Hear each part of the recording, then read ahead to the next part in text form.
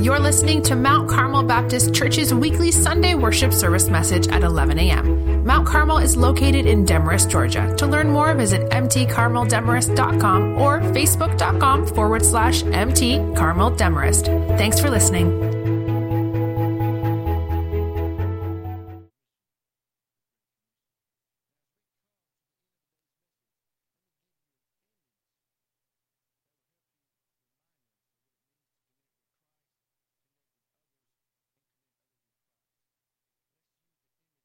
James chapter 1, Lord willing, we'll look at verses 5 through 8 this morning. If you don't have a copy of God's Word in front of you, please pull out the notes provided for you in your bulletin. Inside those notes, there's copies of the Scripture. We want you to make sure that we're preaching the Bible, God's Word, to you. Also, if you have a smartphone, and you've downloaded the YouVersion Bible app, that's Y-O-U version. After you download it, you can go to the More tab, tap Events, find Mount Carmel Baptist Church, and click on today's sermon title. And there you'll see all the notes, quotes, and references that you can see, save, and share. All right? James chapter 1, verses 5 through 8. I want to preach to you a message that I've entitled, Mr. Facing Both Ways. Mr. Facing Both Ways. In the Christian classic, The Pilgrim's Progress, John Bunyan writes the following. He says, I saw in my dream that soon after they, and he's in reference to the character Christian and Hopeful, when they left Vanity Fair, they took over a man walking ahead of them whose name was Ba-ins. So they said to him, What country are you from, sir, and how far are you going on this way? He told them that he came from the town of Fair Speech, and that he was going to the celestial city. But he did not tell them his name. Christian said, May I be so bold as to ask who some of your relatives are? Ba-ins reported, Almost the whole town is related to me, and in particular, Lord Turnabout, Lord Tomsaver, and Lord Fairspeech. Other relatives include Mr. Smoothman, Mr. Facing Both Ways, and Mr. Anything. Now we're going to get into why they're called that. It is true that we differ in religion or Christianity from those of us of the stricter sort, but only in two small points. All right, listen to how Bunyan describes it. Here's how we differ in our Christianity in two small points. First, we never strive against the wind or the tide. We never strive against the wind or the tide. And secondly, we are always most zealous, most passionate when religion or Christianity goes about the town in his silver slippers. We love to walk with him in the street if the sun is shining and the people are applauding him. Do you notice all the conditions to their discipleship? And listen to Christian, the true Christian. He replied, If you go with us, you must go against wind and tide, which I believe is against your principles. You must always, I love this, stand by religion, Christianity, in his rags as well as when he goes about in his silver slippers. You must stand by him when he is bound in irons as well as when he walks the street and hears applause. No, Mr. Facing Both Ways. There is no such thing. In today's text, the Apostle James, the half-brother of Jesus, the pillar of the Jerusalem church, he is addressing Christians scattered abroad all over the Roman Empire and their need for wisdom in the midst of trials and life's pressures. Commentators debate the exact connection between verses 2 through 4, which we studied last week, and I encourage you to go listen to it, and then where we pick up today in verse 5. James is known for sometimes linking topics together by a repeated word. If you look at the end of verse 4, you'll see that it says that you may not lack anything, right? Being perfect or mature or complete. And then notice in verse 5, he says, if any of you lack. He uses the same Greek word. So sometimes you ever talk to that person, and I'll go ahead and be honest, I might be that person in your life. When you bring up one word, I'm like, by the way, I got something I got to tell you about. And that's what James could be doing. He thought of the idea of lack and immediately thought of wisdom. But then there's some commentators that think there is a more substantive link between these two sections. And I tend to agree with them. Some suggest that wisdom is what is needed so Christians can take God's perspective, which we talked about last week, on trials as faith-refining instruments. Remember just the gist of last week, that God takes trials, takes our saving faith, puts it under trial, under pressure, to produce staying faith, perseverance, endurance, steadfastness, stick-to-itness. And what's that ultimate purpose? So that we will persevere all the way to heaven. And James may be acknowledging you're going to need God's wisdom to accept that and appreciate that for what it really is.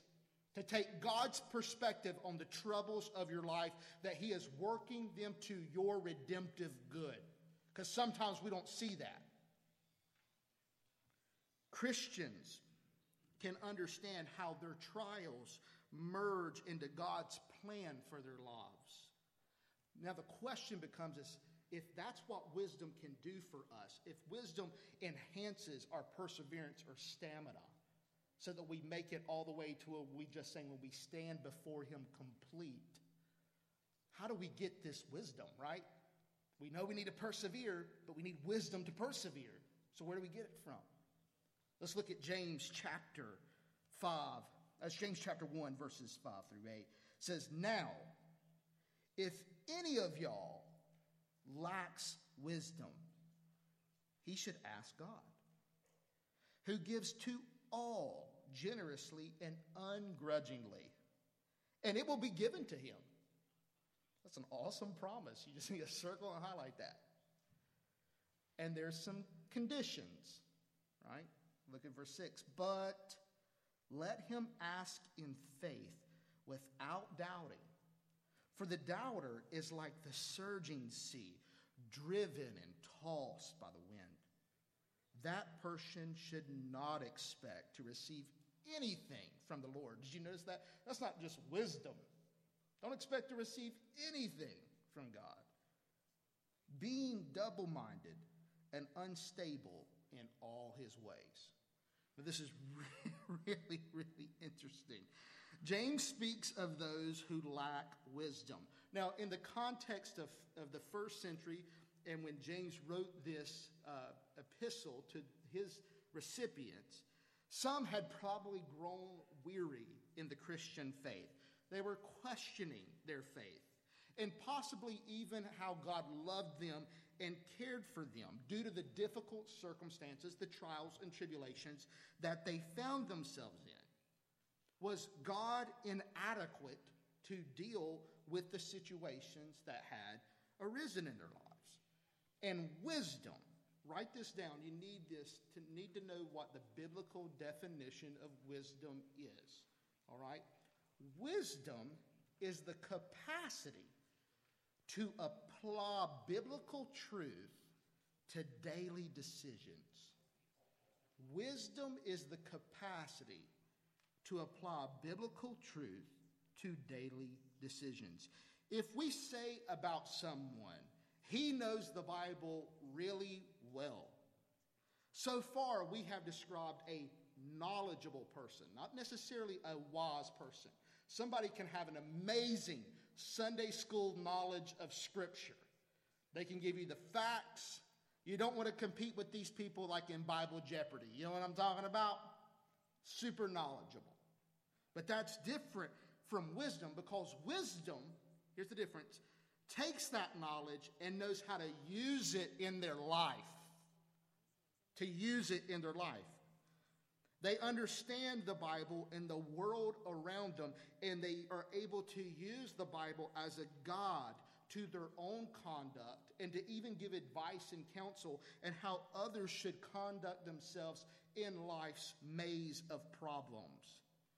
Once knowledge, biblical knowledge, gets passed on into the decisions you make every day, the Bible says that's wisdom. That's wisdom. Rather than seeking to understand, and this is important, we're not saying that if God grants us wisdom, we will understand precisely why it is we're going through this particular trial or pressure. The wisdom is not so much to understand why. The wisdom is so much as to understand who and how.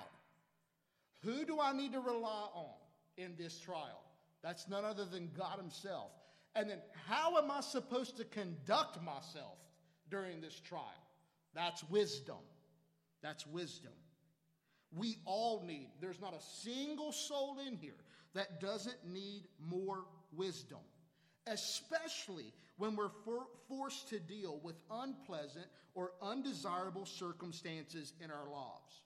We've all been guilty of asking why rather than leaning upon the Lord and seeking to understand what we should do in the midst of our trial. I read one fascinating story about a lady whose husband was terminally ill.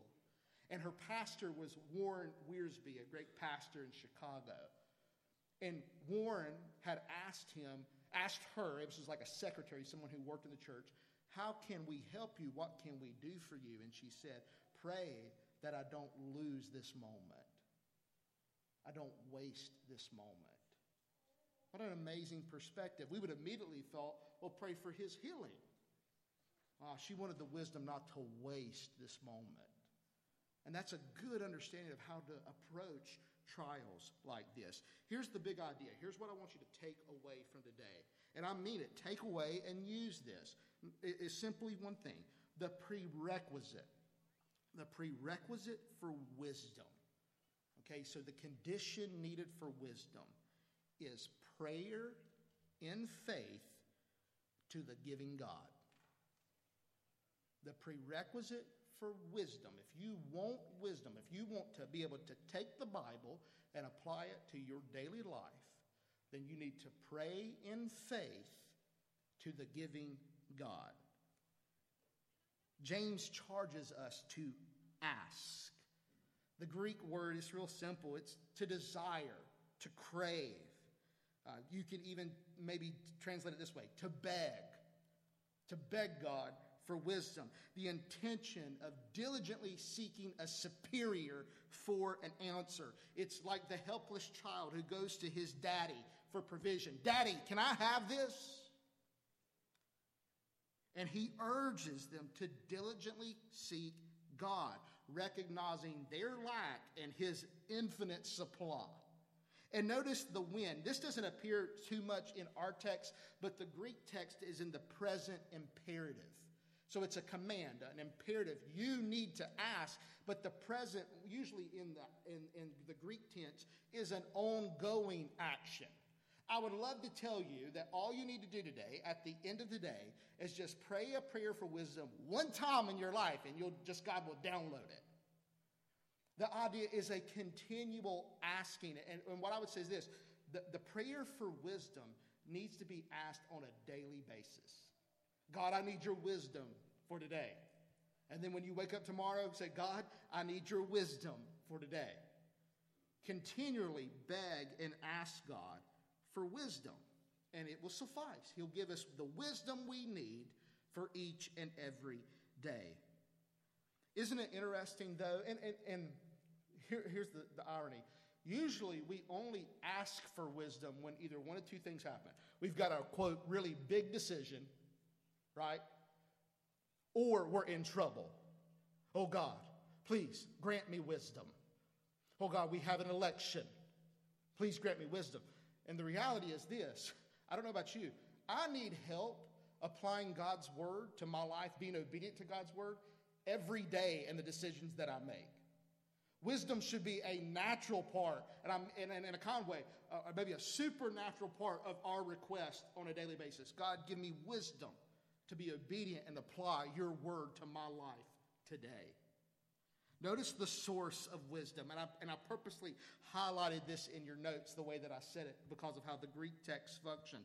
The source of wisdom is none other than the giving God. The giving God. This is technically the word for his giving is in the attributive position. It describes him. It's modifying his nature. He is the giving God, or you can say he's the God, the giver, who gives. Now think about this. Let's just pause a minute. And can we just worship God for just a moment? Aren't you thankful that God graciously gives us many good things that we fail to ask him? Think about all the things, think about all the things in your life that you enjoy on a daily basis, just to be frank, that you never asked for. You never thought to ask for. It never occurred to you. And I want to highlight this as an example. If God is that good to you about things you've never asked for, how do you think he's going to be when you ask him for something he tells you, ask me for that?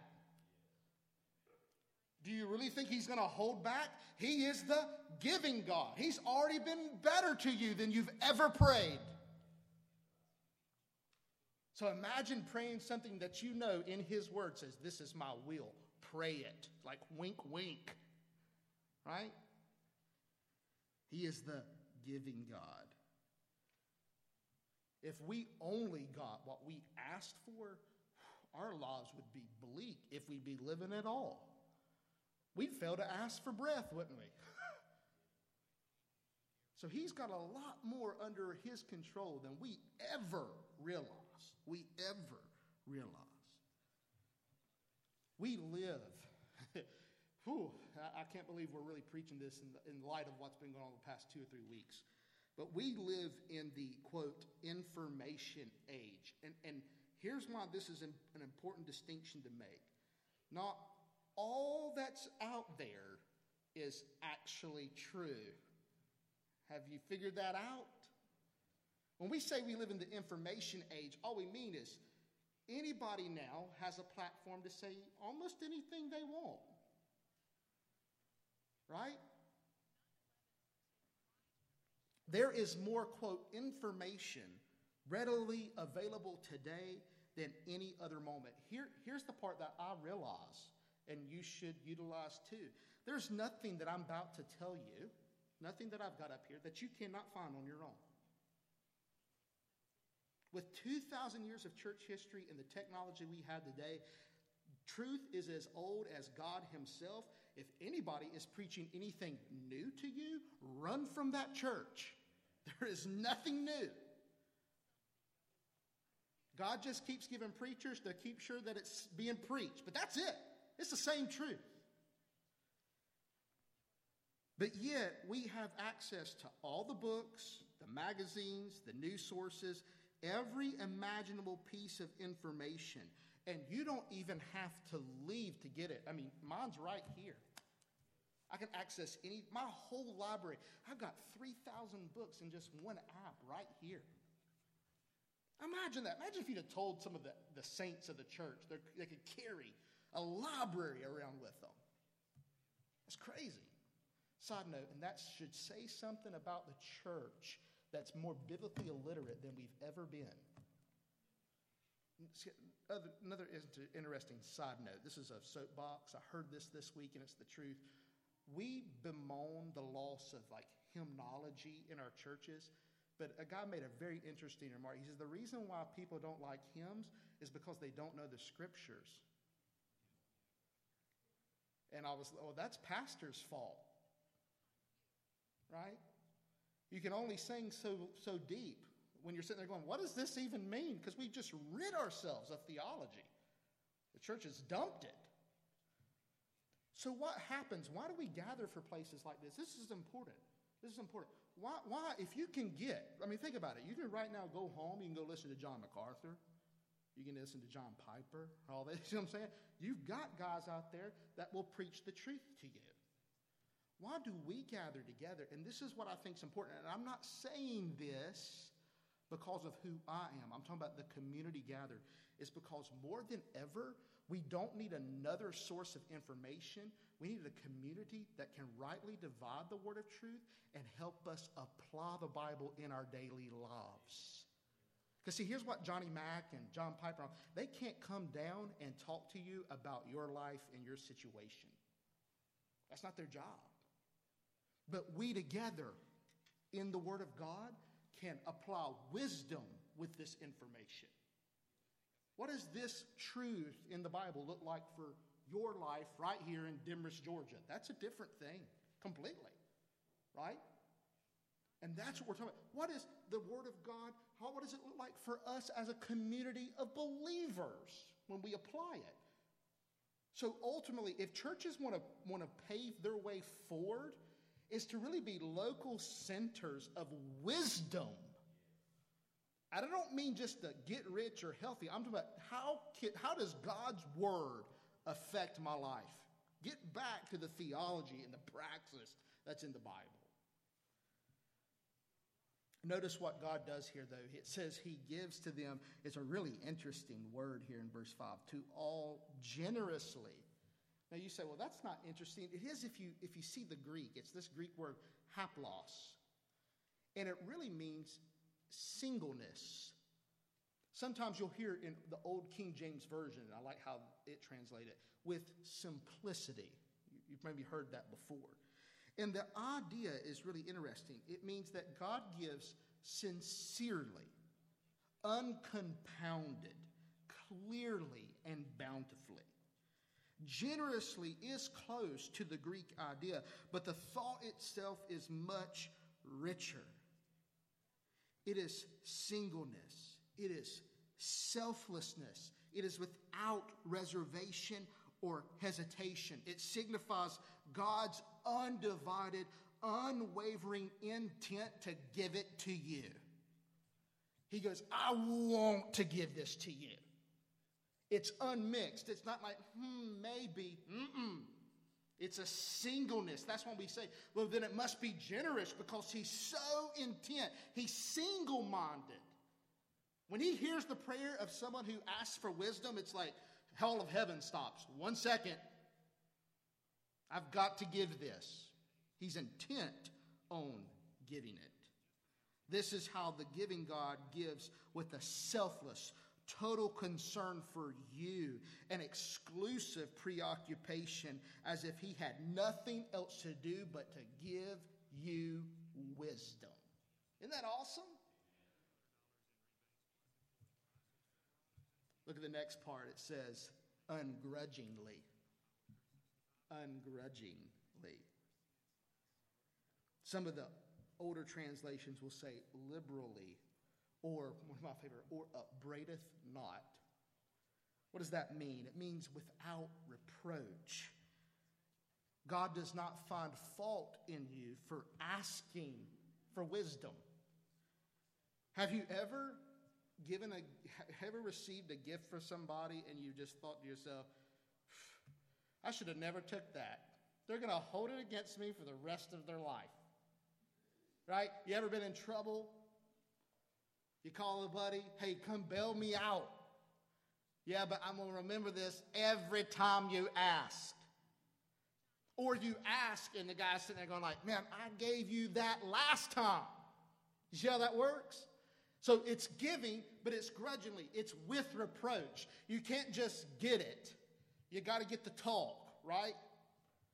You got to get somebody looking down on you. And this is the beauty when God says he gives ungrudgingly.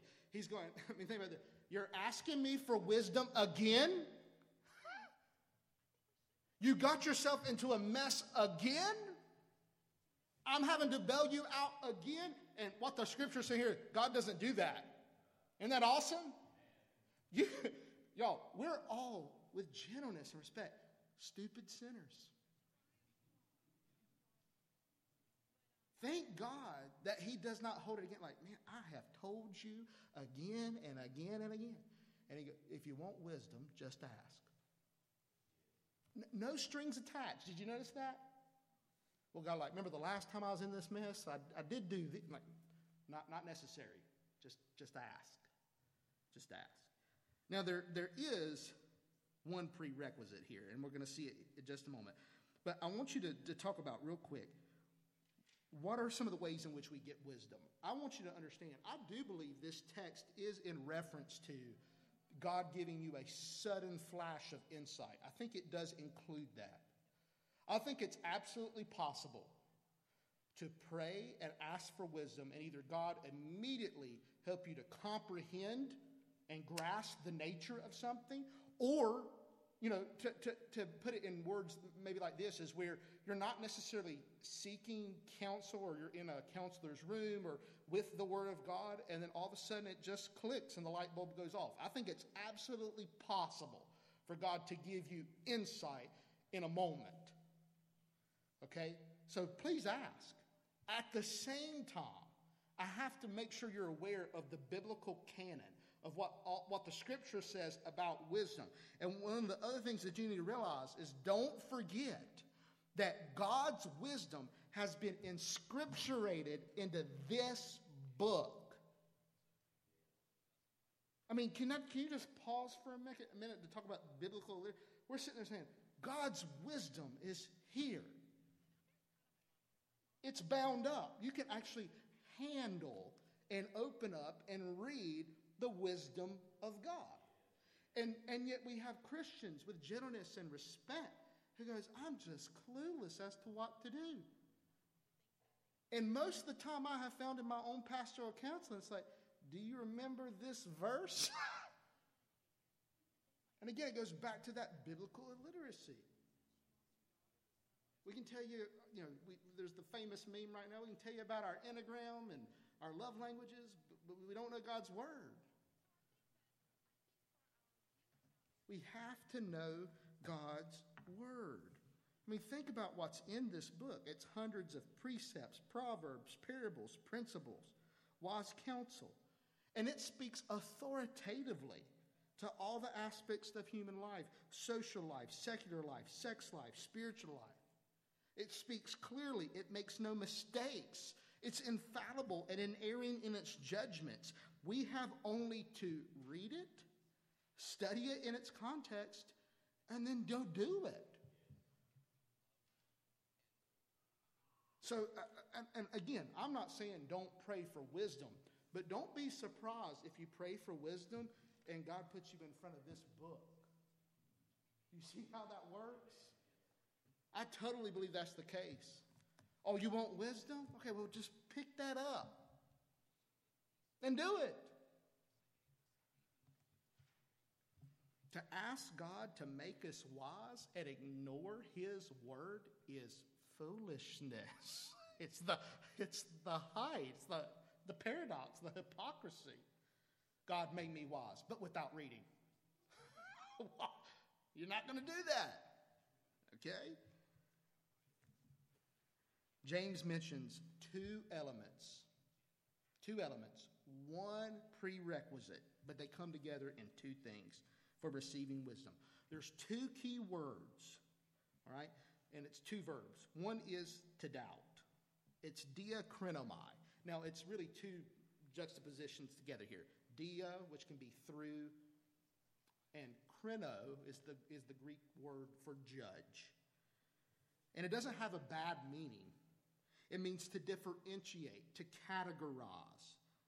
And in the middle voice, it means to judge, differentiate, or categorize within oneself. And so we mean doubt. The person is internally divided. They're undecided. They carry on a self-debate. Some of you, that's probably the best way to think about it. Have you ever debated with yourself? Should I do this or not do this? What should I do? And it's a vacillation going back and forth between two alternatives. Here's the first thing then. So if we're not to pray in doubt, how should we pray? Write it down. Number one is just simply confidence. We should pray in confidence. This is one of my favorite definitions for faith that I found. Faith in the semantic range of confidence or trust. Faith is being sure enough of God and His Word to depend and act on it. Sure enough, and I'm going to talk about this, it's not perfect faith. It's going, I'm sure enough to know that there is a God, that this is His Word, and I'll actually do something or orient my life around it. Okay? Because here's the thing. It's not sure enough if you won't act. Right? A faith that without works is dead, some famous guy said. All right? James. So it's having enough assurance that God is here, good, real, listens, has spoken, that I'll actually go out and do what He says to do. Now, this is so important. This phrase then is not demanding, because some people say without doubting, and you just despair. You go, well, there's never a day I don't doubt. There's never a day I don't have that debate within myself about what God is up to. Without doubting is not saying you must have perfect faith. If this verse is saying you must have perfect faith without a shred of doubt, we will never get any wisdom. Never. We're not talking about honest intellectual doubt or even a lack of clarity about Scripture. What is the Scripture saying? This is not saying, think about it this way. It's not saying that you have to be so sure that you know how God will answer in advance. If you know how God will answer in advance, two things. You don't need to ask for wisdom. Did you catch that? Because I know what God's going to do. Well, why ask? And then the second thing is this. If you know it in the sense that you can basically tell God what to do, then you're God and He's not. So there is what we call epistemic humility. We do come to God going, God, I'm not completely sure, but I trust you enough to give me wisdom. See what I'm saying? It's like the man who came to Jesus to ask him for his ask him to heal his demon-possessed son. And you know this, I have prayed this so many times. I believe, help my unbelief. Right? It's like Jesus, and I always kind of picture, Jesus, I'm 51% with you. Will you help me with the 49%? and remember, Jesus goes, it sounds like you got a mustard seed of faith. I think I could do something with that. Right? Just a mustard seed. I got it. This confidence does not mean that we are certain that we will receive whatever we ask. But here's what we can be sure enough about. Every Christian can be sure enough about this, that God will act in what is best for us. You can take that to the bank. Now, the hardest part with God is, again, it's the C.S. Lewis. We always question, well, how painful will His best be? Because God plays for the end game, ladies and gentlemen. This is a hard part thing that we think about things that will affect us 3 days, 3 months, 3 years from now. No lie. God thinks about things in your life 1 trillion years from now. Well, how does this affect their eternal reward? Well, they'll have to put up with that then. It's just apples and oranges, not worthy to be compared. All right? We don't need to doubt that God cares, that He's powerful, and that He's good. Such doubts, if you're in that place where you're going, I just don't know if there's a God. I don't know if God hears me. I don't know if God really wants what's best for me. And I've told people, if you're feeling that, that's actually not rejection by God. I actually think He's up to something. I can't tell you the number of times where doubt, at the end of it, when I've went through a doubting phase, that my faith has grown stronger, deeper in its understanding, more robust. So doubt's not a boogie word, you know what I'm saying? It's nothing like that. So when you're in the middle of doubt, I encourage Christians over and over again, that's probably a sign, read your Bible. Study with other Christians, okay? Sing Christian songs, spiritual songs and hymns. You wouldn't believe how much doubt is simply emotional doubt, and you need your spirit to be lifted. Okay? So doubt's not a scary word. I don't think Christians come with your doubts. and ask God to help with your doubts. But I do believe you can be sure enough that He is there and He can be depended upon to give you wisdom. And then the last prerequisite, because it's actually just a shade of difference. So notice what it says here. Let them ask in faith and confidence without doubting, for the doubter is like the surging sea, driven and tossed by the wind. And then there's this other person, okay? It's not a separate person, but another way to think of the doubter. He says that person should not expect to receive anything from the Lord, being double-minded. So an aspect of doubt creates another condition. And the word here in the Greek is dipsychos, where we get our word psychos, right? Now, I'm not talking about schizophrenic. It is literally to be double-souled. Two-souled is the idea. Let me explain this. And here's what you need to do. Here's what combats this double-mindedness, and it's commitment. Write it down. So you need confidence in God, and you need commitment. Because confidence in God will cause you to orient your life around God and His Word, and it results in commitment. A double-minded person is divided between God and the world, right? Think of it this way. So I got my doubts, I have my debate, and instead of committing to God, I'm going to try to play the best of both worlds. Do you see how that works? So until this doubt is resolved, I'm going to walk both paths. And James goes, let me tell you right now, if you're wanting to do that, and think about if this was Christians under persecution, right? Christians under persecution, trials, tribulations. I'm not so sure about Jesus, and until I am, I'm not going to take the stand for Him that I should, and begin to compromise their faith and their life. So it results in being double-minded. This idea is about being loyal to God, who is faithful to keep His promise. In James, asking for wisdom in faith means committing oneself to obey what God reveals. Thus, the double-minded person results in James' graphic description of the person, okay, who's like a cork on the sea, and they just bob up and down. They have two souls, so to speak. One with God and one with their circumstances and the things of the world. Augustine, St. Augustine, we talk about him. He's kind of the father of Western theology. We kind of always get back to him. He exemplified this in his confessions. He prayed this one time, "O Lord, grant me purity, but not yet." Isn't that the truth? How many times like, God, I really want to do this. Just not right now. I want to be that guy someday.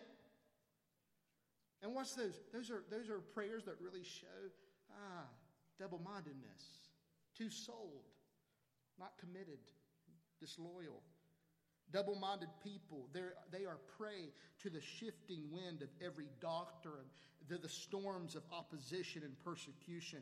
Their loyalty to God is continuously threatened. A trial comes along, they bail. See how that works? Christianity becomes difficult, right? It's walking around in irons. It's being laughed at and despised. And what do? Gotta go the other way. This is what Bunyan called Mr. Facing both ways. Understand, if you're living that life facing both ways, your prayers will not be heard. They won't be heard. God wants you to be sure enough of Him that you'll commit to Him.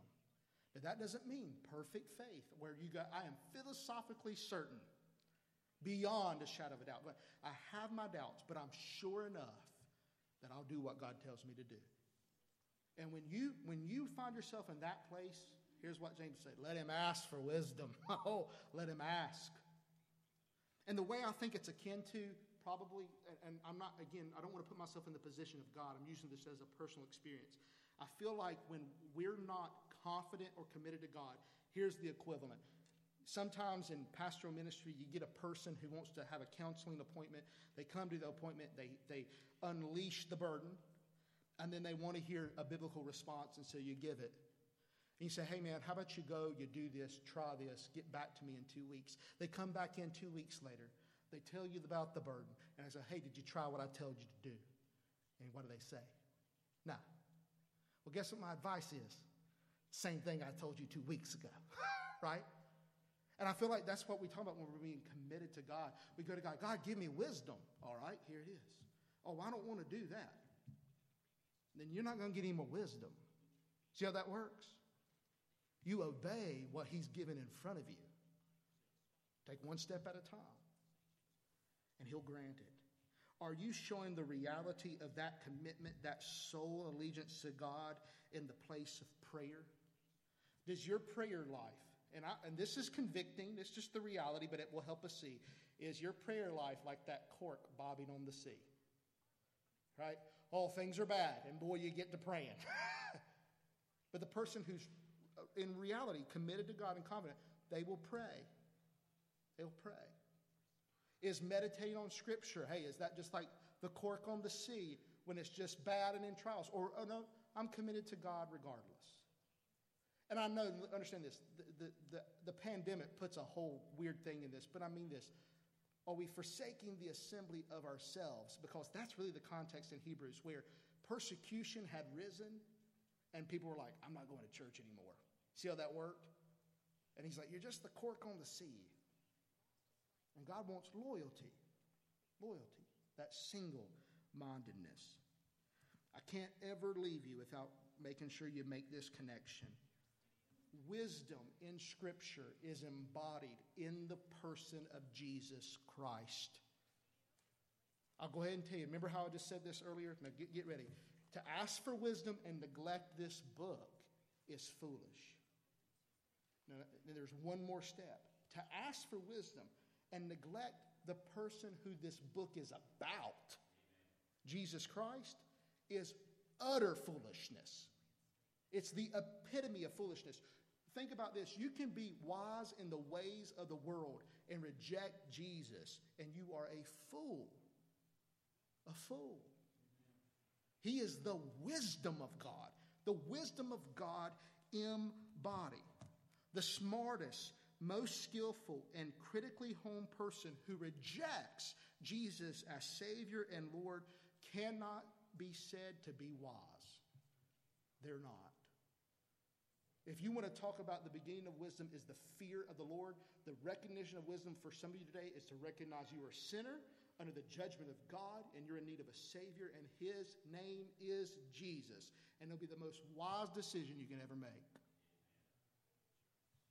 Listen to what Proverbs 9:1-6 says. Wisdom has built her house. She has carved out her 7 pillars. She has prepared her meat. She has mixed her wine. She has also set her table. She has sent out her female servants. She calls out from the highest points of the city.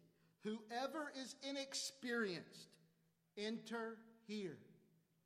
To the one who lacks sense, she says, come, eat my bread and drink the wine I have mixed. Leave inexperience behind, and you will live. Pursue the way of understanding. With every head bowed and every eye closed, I want to encourage you to pray 2 things today. Number 1, if you have not, like I just mentioned, if you've ignored Jesus, you've not acknowledged that you're a sinner in the fear of God's holy justice, then the first wise step in your life, no matter what you're going through. I mean, again, so what if you can get through life's trials and tribulations only to stand before Jesus on Judgment Day and be rejected? So the first order of business is to acknowledge sin and to receive Jesus as your Savior. With every head bowed and every eye closed, Jesus is not dead. He is alive. He is the Son of God who hears our thoughts and whispers. And if you're ready to acknowledge to King Jesus that you're a sinner and you want to commit your life to him as Lord, the supreme authority of your life, then would you call out to him in silent prayer today? He can hear you. Just say, Dear Jesus. Repeat after me. Dear Jesus, I confess I am a sinner. I deserve judgment in hell. But I believe you love me. You came down for me. You shed your blood and died on the cross to forgive me of all my sin. And I believe God raised you from the dead to prove it. Please forgive me. Come into my life and grant me eternal life. If you prayed that prayer, I want to talk about what Jesus says is your next step according to the Bible, is baptism. Baptism is when you show the church in the world that you are committed to Christ, that you believe that Jesus died for your sins. You do that by identifying yourself. When you go under the water, you're dying to sin in Christ. And when you come up out of the water, you're saying you believe and identify with Jesus' resurrection for the forgiveness of your sin. And if you've never been baptized, 3 ways you can take the next step to talk about baptism. Fill out that tear-off panel on the back, check baptism. Text BELIEVE to our text and church number, or go to our website and click on the baptism tab and fill out the form. Give me a chance just to talk with you, to communicate with you, email, cell phone, whatever, to discuss the next step of baptism. The last thing that I want us to do, and I want to read this over you. You might even want to look at it. In the very bottom of your notes, there's a prayer for wisdom that I found, and it's purposely left blank at the end. And I did that on purpose.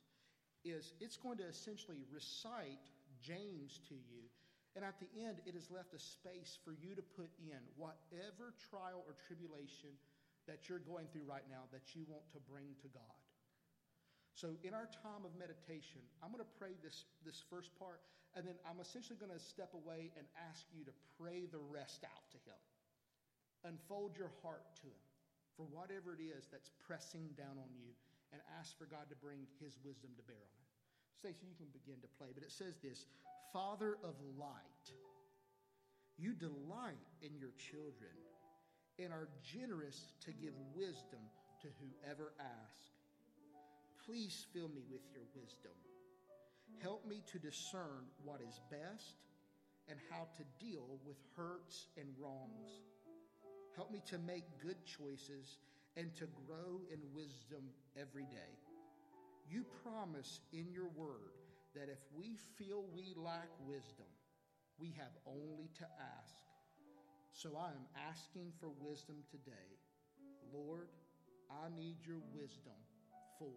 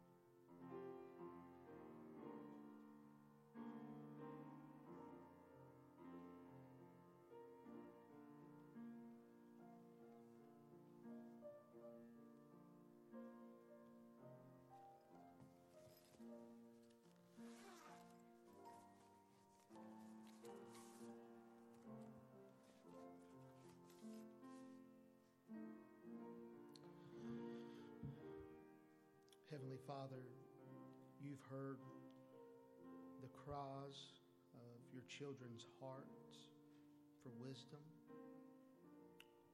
And Lord, we just simply come together to ask that you'd grant that now in Jesus' name. And all God's people say, amen. At this time, we're going to call ourselves into our special called business meeting. I'm going to ask whether you're a deacon, an active deacon, or an inactive deacon, if you'll just come up to the front and receive these ballots. I greatly appreciate this so we can expedite this as fast as possible. If you're a member, take a moment just to fill these out. Again, you just remember, do not put in any of the people that you see listed. All right? Those gentlemen, if they're willing to serve, will be on the ballot already in 2 weeks, okay? And then after we vote and after we take these up, I got just a couple of announcements, and Brother Rick will lead us in one last song, and we'll be finished. And I will do my best so that you can know as soon as possible that I'll do my best to call through these individuals over the next couple of days so that hopefully by next week, of course, you'll have an idea of the people you're voting for.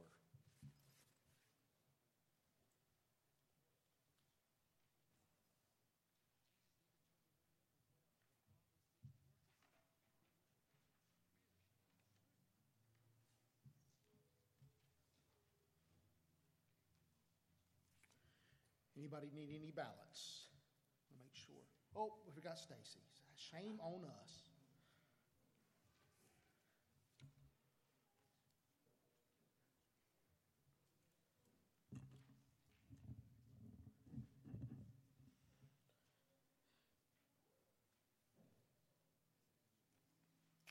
All right. If you're done, if you'll fold it up, and if I could have my deacons go back through pick them up.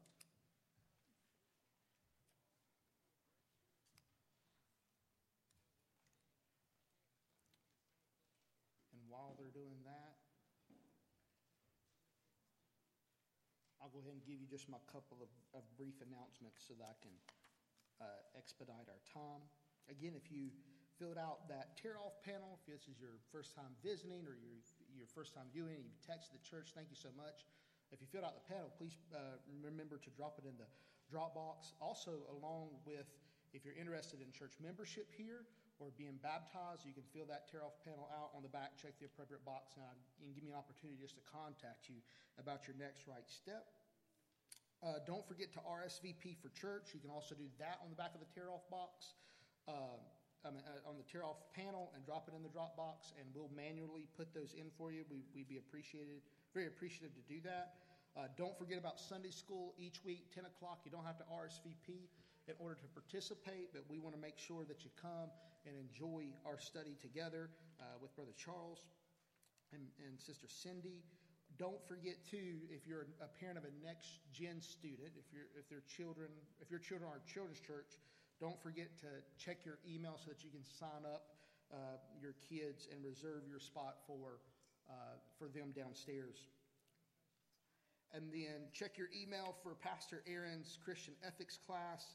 Pastor Aaron will be preaching tonight on the subject of how to rejoice under persecution. It's one of Jesus' commands on the Sermon on the Mount in Matthew chapter 5. Do not miss it. And then I'll be back with you on Wednesday, Lord willing. We'll be in Revelation chapter 6, verses 9 through 11 to see the complaint of the martyrs. And a very interesting study. Thank you so much for coming to worship with us. And again, our purpose is to make much of Jesus. If there's anything we can do for you, please let us know. And I want to encourage this, give a special word out to those I know who are sick and suffering right now. Please, there is no task too small that either myself, staff, or the church would be willing to do for you. We would love to help you. I literally had the opportunity to go and just take somebody's mail the other day, all right? And I'm saying that is don't feel afraid like, I'm infringing on somebody. Don't. Let us serve you. Let us love on you the best we can during this time. We understand it's crazy, okay? But thank you so much for coming to worship with us today. Anybody got any more ballots? Make sure my deacons got them. All right, I'll give you the results as soon as I can. Brother Rick, will you come and lead us in one last song? Thanks for listening to Mount Carmel Baptist Church's weekly Sunday worship service message. Mount Carmel is located in Demarest, Georgia. Please join us this Sunday at 11 a.m. To plan your visit, go to mtcarmeldemarest.com.